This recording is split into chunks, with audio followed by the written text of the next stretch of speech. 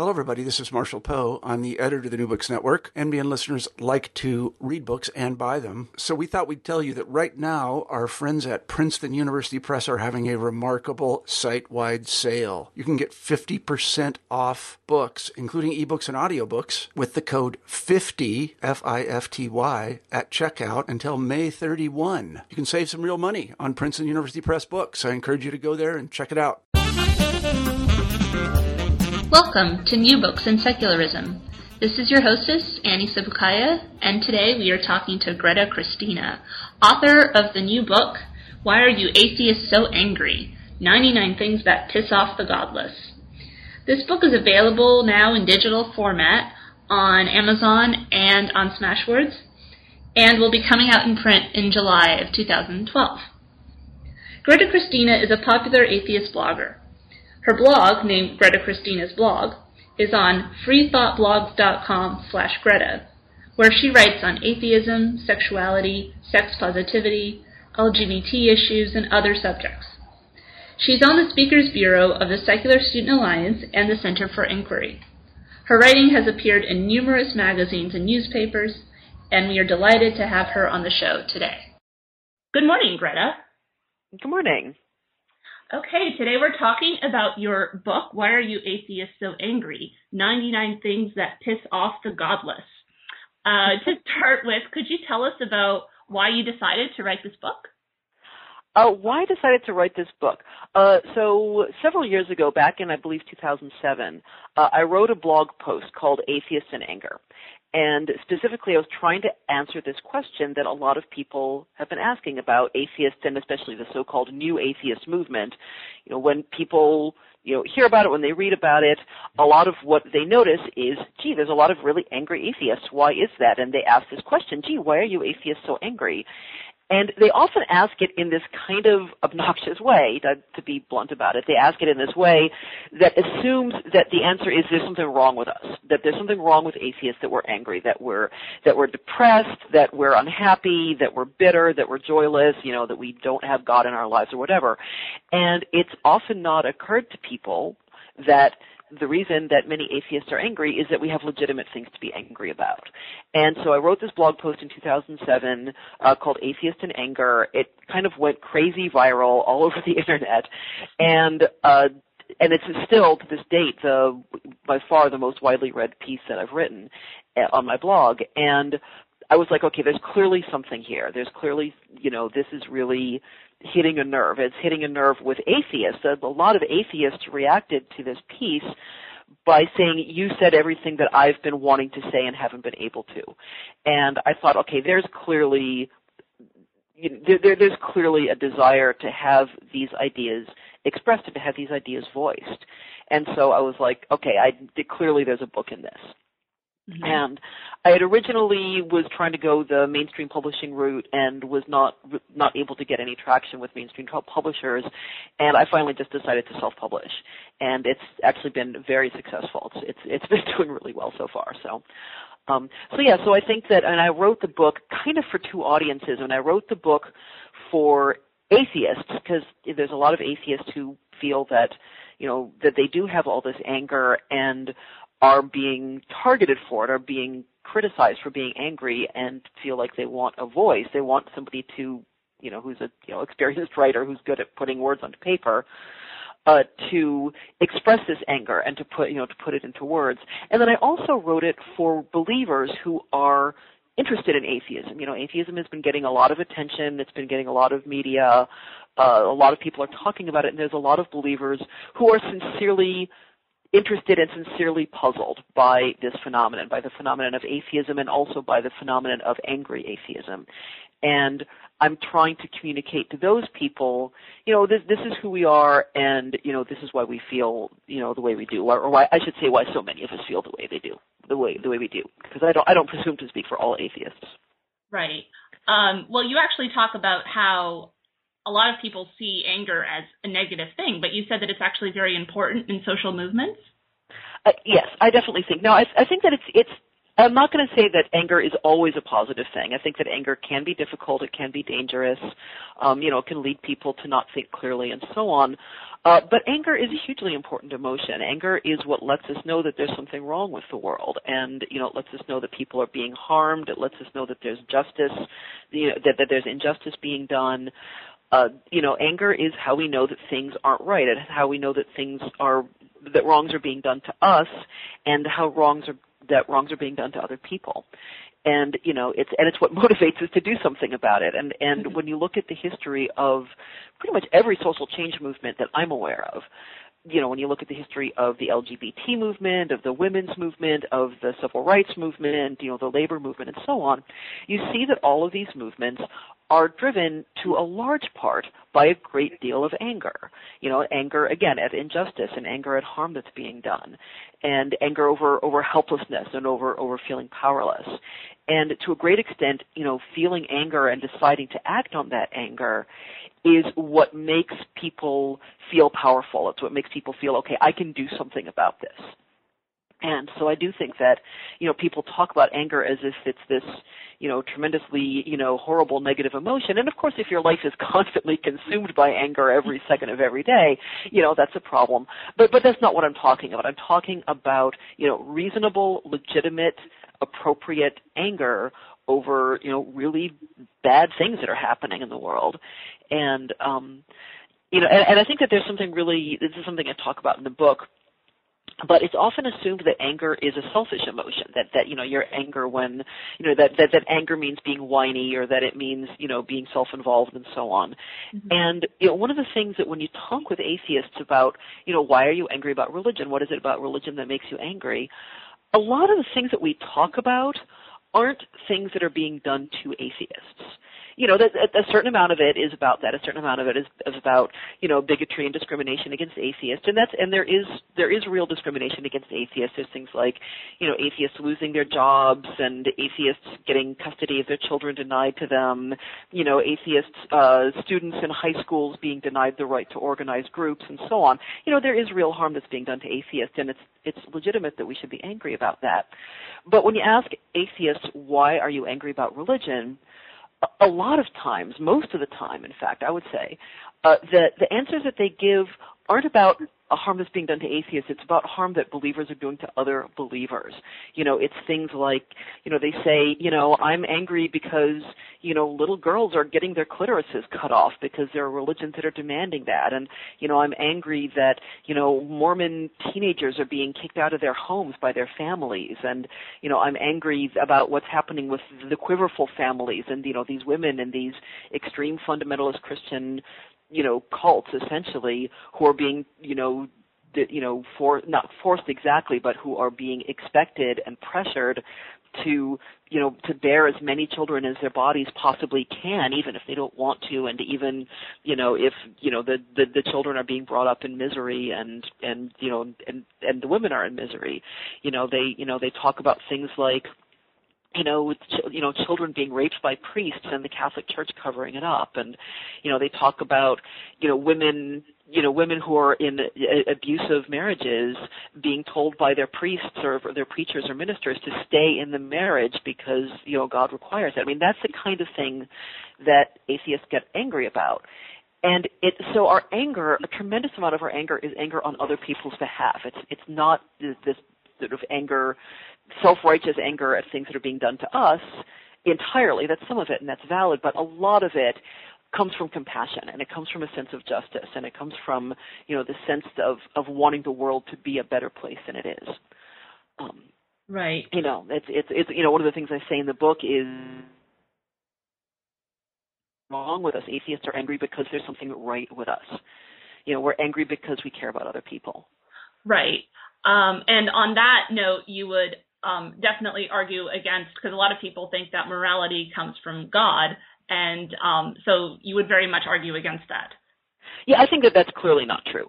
For one thing, you don't see, people say, oh, you need religion to be moral. Well, for one thing, a lot of religious believers behave really immorally. It's you open up the newspaper and you see, practically every week there's some news story about,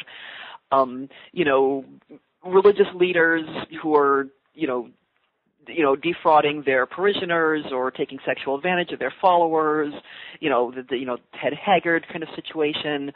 You read stories again about the Catholic Church, doing some other horrible action, to cover up the fact that priests were raping children. There was just a story in the news a couple weeks ago about how a Catholic diocese was basically paying off priests and paying them this huge sums of money to get them to leave the church, so that they didn't have so they didn't have to actually go through the process of hey, calling the police and embarrassing the church.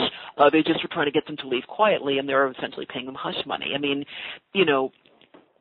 clearly religion does not make people behave morally. And there's no evidence that atheists behave any more immorally than religious people. There's no evidence that atheists, commit crimes at any greater rate. Actually, and this is probably more for sociological and economic reasons than anything else, but atheists are very underrepresented in jails and prisons. There's a very low rate of atheists in prisons. And I'm not saying that that's because atheists are inherently, more moral people, but we're not less moral. And there's actually quite a bit of evidence that morality is something that we evolved with, that morality is something that social animals evolved with as a way of functioning as a social species. And you see, there's lots of evidence for morality and ethics and altruism in social animals other than people. If you just go to Google and you Google animal altruism or animal ethics, you see lots of research showing that that other primates, that dogs, that even animals like rats. What was the study? There was a study showing that those rat studies where they put a rat in a cage and if they press the lever and they get a drop of water and so on. Not a drop of water, like a drop of sugar water. Yeah. And they did, and this is to see what rats, how they can learn and what they will and won't do. And what they found was that if a rat had to press a lever to get fed, and that lever caused an electric shock to another rat, the rat won't do it. The rat will go very, very long time, and will go hungry, will essentially almost starve itself to death before it will hurt another rat, just to get fed. And, so clearly, morality and altruism, these are things that evolved. They're not gifts from God. They're something that evolved in us as a social species. And there's some people, I think, who see that as that somehow that takes away from it, that somehow if it's not given to us by God, if it's just this, natural instinct that evolved in us, is just, physical cause and effect and, in biology. There's some people who think that that's depressing or that that's sad. I don't see it that way at all. I actually see that as kind of magnificent. I mean, to me, I look at this idea that living beings evolved. We started off on this planet as just, there was like the earth and there was water and there was the sun. And out of that, this chemical process turned into this biological process of life, and that life evolved, not just to be alive and not just to survive and reproduce, but that life evolved to get consciousness. And that life evolved to get a kind of consciousness that wasn't just aware of itself, but that was aware of other conscious beings. And life evolved from rocks and water and sunlight. We evolved compassion, and we evolved joy, and we evolved this ability to not just have consciousness of ourselves, but to have consciousness of one another and to connect with one another. That's amazing. I don't see that as depressing at all. I see that as just completely freaking magnificent. Yeah, you say in your book that that not only does morality not come from God, as you talked about, but that religion is actually uniquely harmful in the world. Why is it uniquely harmful? Well, I do think that religion is uniquely harmful in the world, and it's not that I think that atheists are morally superior to religious believers. I don't think that. I think that we all have a moral compass and so on. I don't think that. I don't think that atheists are better human beings than religious believers, but what I do think is that religion is a uniquely bad idea. That religion is a hypothesis about the world, and it's a uniquely bad one. And the reason why I think it's a uniquely harmful idea is that there's no reality check on it. That religion, by definition, it's a belief in things that are invisible, and it's invisible beings and inaudible voices and these intangible forces, events that happen after we die, and we can't say for sure what happens one way or the other. And because of that, there's no reality check on it. There's no way of, saying for sure, what God does or doesn't want. Because, there's, thousands of different religious beliefs and religious sects, all saying a different thing about what God does and doesn't want, and none of them has any evidence to back up why their particular religion is the right one, and why their particular rules about God, about what God wants from us, are the right ones. And so as a result, there's no reality check on it, that when people get some idea in their head about what, an example of this, people get this idea in their head that homosexuality and same-sex relationships are immoral. Now, if you're basing that idea just on, ordinary human ethics and ordinary human reality, it's pretty easy to show that that isn't true. All you need to do is look around you. You look at gay people, and you look at gay relationships and gay families, and you see, you can do research on it, and a tremendous amount of research has been done on same-sex couples and same-sex families and so on, showing that actually, no, these people are just as happy as anybody else, and, they function as members of society just as well as anybody else. So if you're basing your morality on the real world, you can change your mind about these things. But because so much of the hostility towards gay people and towards same-sex relationships comes from religion and is driven by religion, is driven by this idea that God hates gay people and God doesn't want people to have gay sex. Therefore, there's no proving that. There's no evidence one way or the other that about what God does and doesn't want. And so this reality check that, I don't like gay people, but I'm looking around me and, gay people seem to be okay, that gets shot in the foot. That gets just, basically trumped by what God supposedly wants. And so, again, there's no reality check on religion, and so it forms, it's a uniquely stubborn rationalization for people doing really terrible things and for people being bigoted and hateful and violent. Could you explain what cherry picking is when it comes to religion, and a part that I found really fascinating in your book, how you think that liberal religious people are just as guilty of it as conservative religious people? Sure, absolutely. So cherry picking is something that, and to some extent, it's a common human trait. We all do it. We all, we have ideas in our minds. We have beliefs that we already hold, and we, focus on evidence that supports those beliefs, and we ignore evidence that contradicts those beliefs. It's a human psychological trait, rationalization. We all do it. The particular religious cherry picking means that, if you have a religious text, let's say the Bible, to use the most obvious example, religious believers will pick the verses and texts from the Bible that support their interpretation of what they think the Bible should say, and they'll ignore the texts that contradict it. A good example of that. And the thing is, the Bible contradicts itself all over the place. The Bible has, if you go online and go to a website called the Skeptic's Bible, it actually documents all the different places where the Bible is, not just inaccurate and horrible, but where it's internally contradictory. And so people will choose the parts of the Bible that support what they believe or what they want to believe or what their preacher tells them or what the version they were brought up with as children. For instance, there are some, versions of Christianity that are very, to use the example that we're already talking about, that are very homophobic and that are very hostile towards gay people.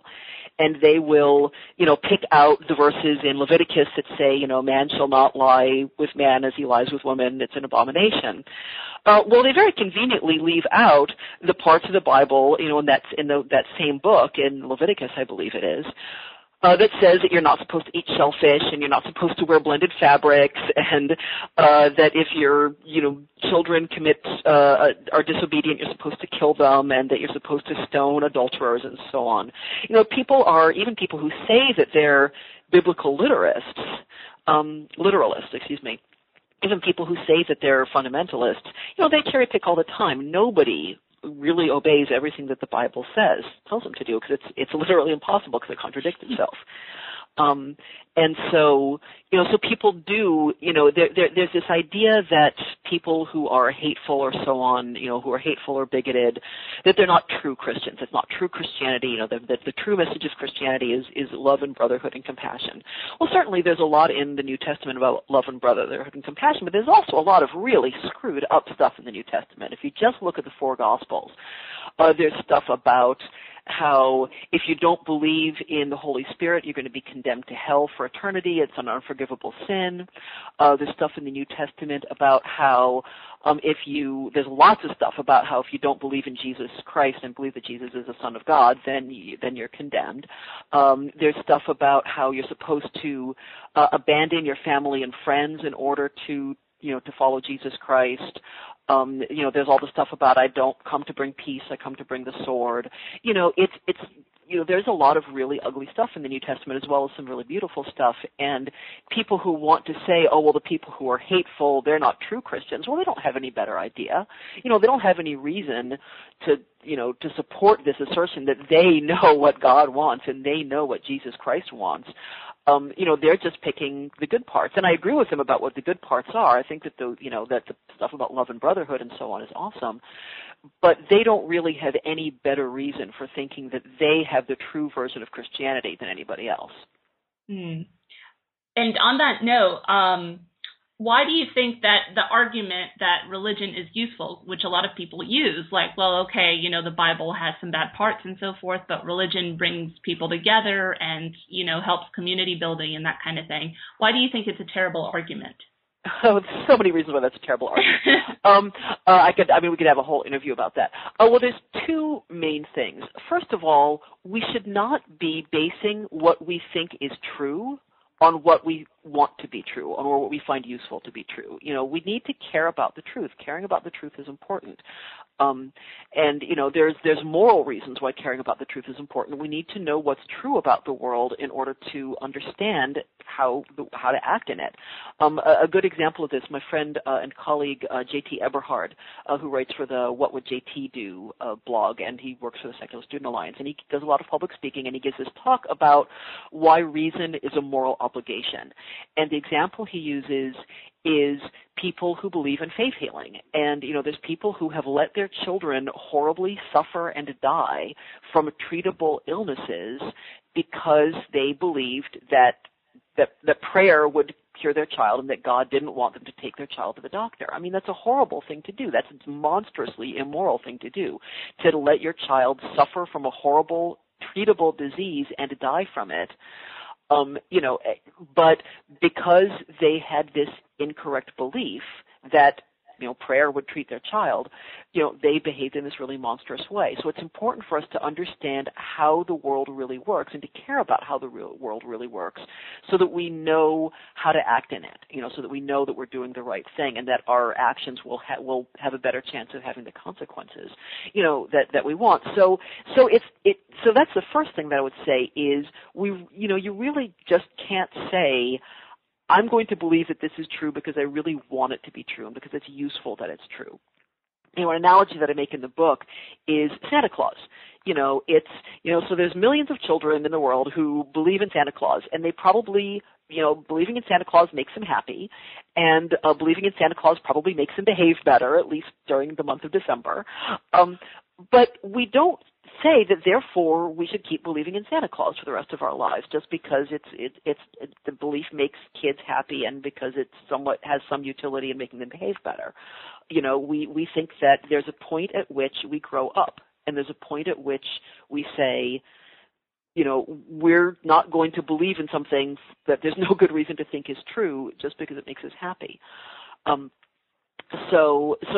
me, this idea that you should believe something that you don't have any reason to think is true just because you find it useful. I mean, it's almost laughable in the face of it. We wouldn't say it about anything else other than religion. And I think that it's a good example of how religion kind of gets this free ride in our society. Religion gets a special treatment. It gets cut slack that no other kind of idea would ever get. Nobody would ever say that you should believe in Santa Claus, because it's useful, but they are perfectly happy to say that you should believe in God because it's useful. And the other thing that I think is really important to point out about that is there's no actual good evidence to show that religion is ultimately all that useful. When you look at countries where they're beginning to let go of religion, there's a lot of countries in Europe, Germany and France and England, the Scandinavian countries, Holland. There's a lot of countries where rates of religious belief are just plummeting, where the rates of non-belief are 50% or higher. And these countries are doing very well. They're certainly doing as well as we are in the United States, and in many ways better. So this idea that you need religion in order to be happy and to live a moral life, it's just clearly not the case. It's true that, as a society, we have built a lot of social support structures and communities and so on around religion, but that's just because we've a society that's believed in religion for thousands of years, and so therefore we've happened to have organized ourselves around religion. But as a society lets go of religion, it's not like it collapses into chaos. The societies that let go of religion actually seem to do pretty well. Okay, that's interesting. What about the argument that atheism is for the privileged, which is another thing that we hear often, that it's easy for atheists not to believe in God because we've never really been through anything horrible, and the people people who live in Africa or whatever are less likely to be atheists because they have a more difficult life.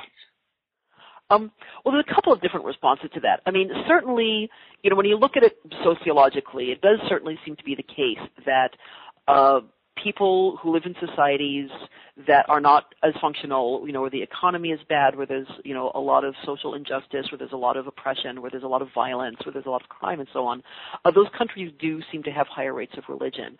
But to me, that's not an argument for, not trying to persuade people out of religion. That's an argument for trying to make society better, and trying to, if it's the case that, life in Africa is often really pretty horrible, that's not an argument for, well, we should just therefore let everybody believe in God. That's an argument for, let's try to make our life in Africa better.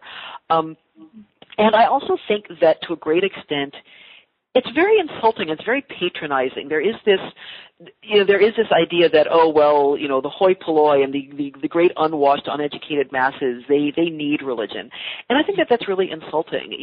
There was a piece on a blog that I read a lot called Daylight Atheism that was called Atheist Janitors, and it was about this argument that, if you're an educated upper middle class person, you don't need religion, but janitors, need religion, and this was this atheist who was explaining why this was such a terrible argument. And there was the comment thread on that was flooded with people who are atheist janitors or other, blue collar workers, poor people, and so on, who are saying, I find this really patronizing. I find this really insulting. This idea that, because I'm a poor person or because I don't have a college education, therefore I'm not able to think for myself and I'm not able to face reality and I just need to be, kept pacified with, pretty lies. It's really insulting. It's really patronizing. And I also think that it's insulting and patronizing to say, people who are, comfortably middle class and college educated, their lives are fine. They don't have anything wrong in their lives, and, they don't need religion. And the example I'll give of that is my friend Rebecca Hensler, who is the founder of the Grief Beyond Belief support network. It's a support group on Facebook that's a grief support group for people who don't have religious beliefs. And the reason she founded this group was that she had a child who died at 3 months old. She had a child who was born with serious birth defects and who didn't make it. And, to say that, she hasn't suffered, that's just really, that's really appalling. That's really insulting to me. To say that, that somebody who went through what she went through, wouldn't have the same need for comfort and for solace and for, a way of looking at the world that makes sense of it. She really went through it, and she did go through it without having religious belief, and, is still going through it, I should say, because grief is, something that you don't ever really stop doing. Mm-hmm. So to me, this idea that, that you always are going to need religion when life gets tough. Well, a lot of atheists have been through some really tough stuff, and some really hard times. It's there's this idea that there's no atheist in foxholes. There are entire organizations of military atheists, and they've been through it. It actually a lot of times I think, experience of being in war makes people let go of religion because they feel like, if there's a God wouldn't allow this. And, so this idea that somehow atheists just are living these totally privileged, comfortable lives without any suffering or any trauma or any difficulty, it's just really insulting. It's really patronizing. How do you feel about the spiritual but not religious movement? I'm not sure I would call it a movement exactly. Sort of by definition, people who say that they're spiritual but not religious tend to not be very into organization. But, so my feeling about the whole thing of being spiritual but not religious, that they have people who have religious beliefs or spiritual beliefs, but they don't belong to any organized religion. Certainly I have less of a problem with that than I do with more structured, organized religion, just because it's not, there's not an institution behind it. There's less capacity to do harm. But I still have tremendous problem with it. And, mostly my main problem with it is that I still think it isn't true. You can say, I'm spiritual but not religious, as if the only problem with religion was, the dogma and the authority and the structure and so on. Well, that's all problematic, but the main problem with religion is that it isn't true, that there's no reason to think that it's true. And so if you're going to say, I'm spiritual but not religious, yes, you're rejecting a lot of bad things by rejecting the organization of organized religion, but you're still hanging on to the core idea that there are supernatural beings and forces, that affect the physical world, and there's just no reason to think that. And I do think that spiritual beliefs can do a tremendous amount of harm, even if they aren't connected with organized religion. And the best example of that I can think of is I used to work in a birth control clinic, and there was a woman who came into the clinic seeking a cervical cap. And whenever people came into the clinic looking for birth control, we would ask them, what form of birth control are you using now? It's a way of keeping records and doing statistics and so on. And she said that the form of birth control she was using was visualization. She said that she and her partner, when they had intercourse, would visualize a shield of protective white light covering her cervix and protecting her from pregnancy. And the reason why she was coming into the birth control clinic to get a cervical cap was not that she had decided that this was a ridiculous idea, but that she was afraid that unconsciously she wanted to get pregnant and that this would somehow make the visualization not work. Okay, so this is kind of a silly story in a lot of ways, but it's also a serious one.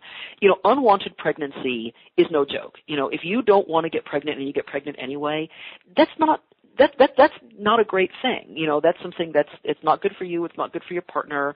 I think every child should be a wanted child, and if, so this is somebody who didn't belong to any organized religion. She just had this spiritual belief in visualization, and yet she could potentially have done a great deal of harm to her life by not practicing birth control that actually, might work. And she was very lucky that she didn't get pregnant. And I can think of there's lots of examples of this, from my own life. I used to believe in all kinds of, I never was a traditional religious believer, but I had lots of beliefs in things like reincarnation and tarot cards and astrology and all that stuff. And I would make real decisions on my life based on, it's like I would do a tarot card reading and it would tell me that I should stay in this relationship. You should really, stick the course and, stay with it, even though it was a really lousy relationship and I should have gotten out. I made decisions. I made all kinds of decisions about my life based on these spiritual beliefs that were really bad decisions. And, and again, it's because there's no reality check. Religion and spirituality really is a tremendously powerful force for encouraging you to believe whatever it is that you want to believe or whatever it is that you already believe or whatever you've been taught to believe. And it really disincentivizes, I guess is the word, questioning your prejudices and questioning your assumptions and examining what is the actual evidence about the situation. And and that's true even if it's not organized religion. Right. Do you sometimes feel like perhaps the people that state that they're spiritual but not religious, that it's a little bit of a protection because they're afraid of not being liked, because it is so difficult to say I'm an atheist or to say I don't believe, and somehow saying that you're spiritual but not religious makes you less threatening to other people? I think that's a good question. I think that may at least sometimes be true. I think that there is a tremendous pressure in our society to be religious. Religion operates largely by social consent. It's something that it's propped up by this agreement that we're all going to encourage each other to be religious, and we're all going to, give a big thumbs up to religion and not question it very hard. It operates by social consent because there's no other real evidence to support it. And so therefore there is a tremendous pressure against people saying that they're not religious. I mean, you look at the bigotry and hostility that a lot of atheists get faced with when they come out as atheists. And so, yes, I do think that the people who say they're spiritual but not religious, or they worship in their own way or whatever, I do think some of them are sincere. I know that some of them are sincere. I was one of those people myself. But I do think it's possible that some of them are privately having real doubts or privately don't believe and just feel like they can't come out, feel like they can't say that they're not religious because there's going to be pushback. And that's another reason why I do think that the atheist movement is so important. I think it's so important for atheists to be visible about our atheism to the greatest degree that we can, so that we can kind of push back against that social consent. Every person who says the emperor has no clothes makes it easier for the next person to say, gee, the emperor looks pretty naked to me too. And as we form communities that provide the kinds of social support that religion provides, that also helps people who are having doubts or who privately don't believe and feel like they can't say anything. That makes it easier for those people as well. So yes, I do think that there may be a certain amount of that there's a lot of people who aren't really religious but who don't feel like they can say that. David Silverman, who's the president of American Atheists, he talks about this a lot. He talks about this phenomenon of atheists in the pews, of people who privately don't believe but are, saying, oh, I'm spiritual but not religious, or I worship in my own way, or even in many cases going to church or going to temple or going to whatever house of worship they're expected to go to, because, again, of the social pressure. And so it's one of the reasons why I'm as excited as I am about the atheist movement and the atheist community, is that I think that it's giving those people a home and making it easier for those people to be honest.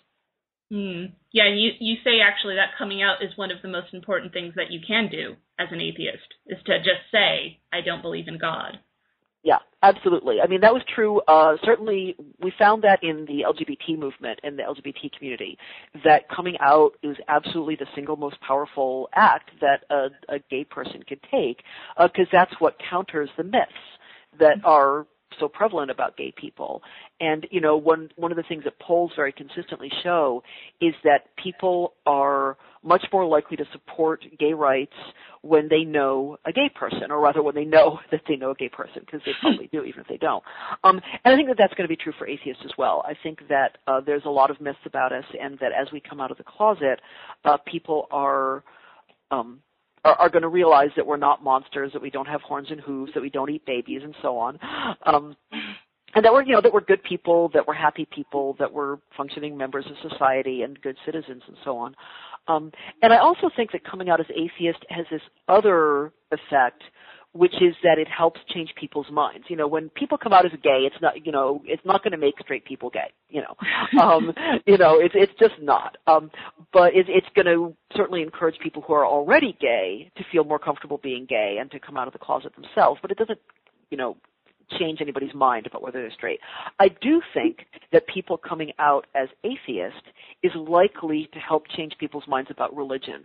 Again, I think that religion relies on social consent to perpetuate itself. It's the emperor's new clothes. Nobody wants to be the first one to say, hey, there's not any good reason for this, really.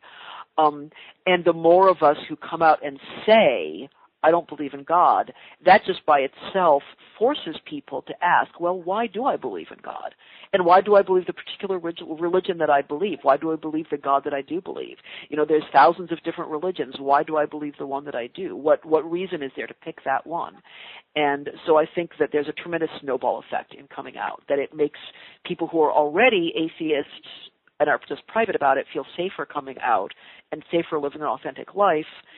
And it also, I think, is going to change people's minds about religion. Great. Related to that, and just to finish up, one of the things in the book that you state that annoys you the most is when atheists say, well, that's all well and good, but arguing with religious people doesn't work. I was wondering if you could talk just a little bit about that and about the blog and the work that you do.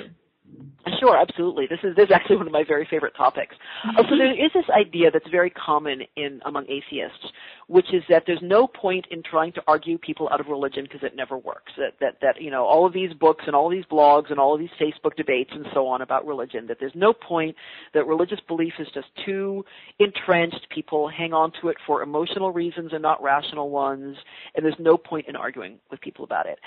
And can I curse on the show? Absolutely. Okay, that's bullshit.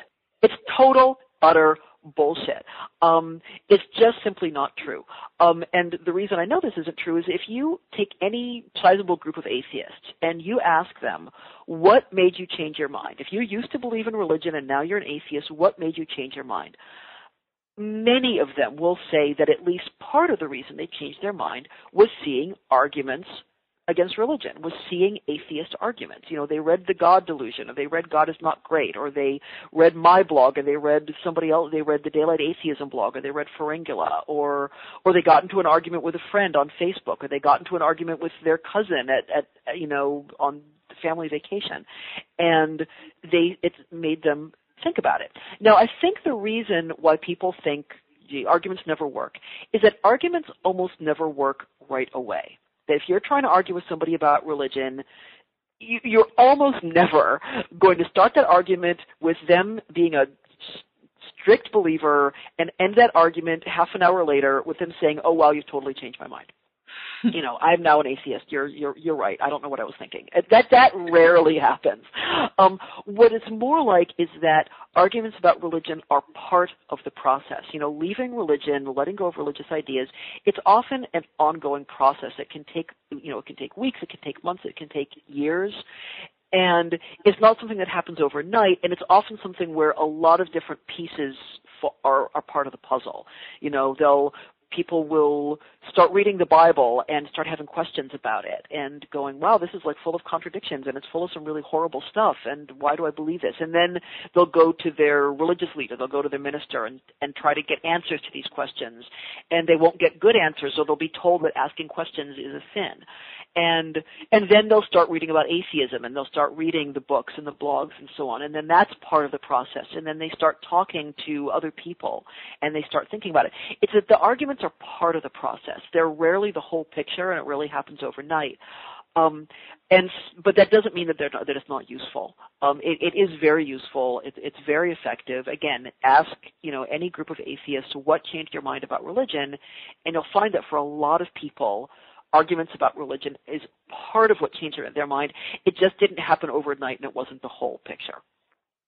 Right. Yeah, terrific. So your book actually has a whole list of associations, organizations about people who are interested and so forth, right? Absolutely. There's an extensive resource guide in the back of the book. It's not complete by any stretch of the imagination, but it's very extensive. It's a list of, organizations, support groups, online forums, online discussion groups, blogs, books, and so on, where you can get more information. There's a huge amount of information about atheism in the world, and there's the resource guide in the back of my book is really just scratching the surface. Okay. So your book is available on Kindle already on Amazon, right? Is it coming out in print soon, or are you not sure about that yet? It is coming out in print soon. It's currently available on Kindle on Amazon. It's available on Nook through Barnes & Noble. It's available in an assortment of different formats through Smashwords. And it's coming out in print. It was going to be June. I think it's probably looking more like early July. But it is coming out in print through Pitchstone Press. I'll be announcing it on my blog and, all the usual places, Facebook and Twitter and so on.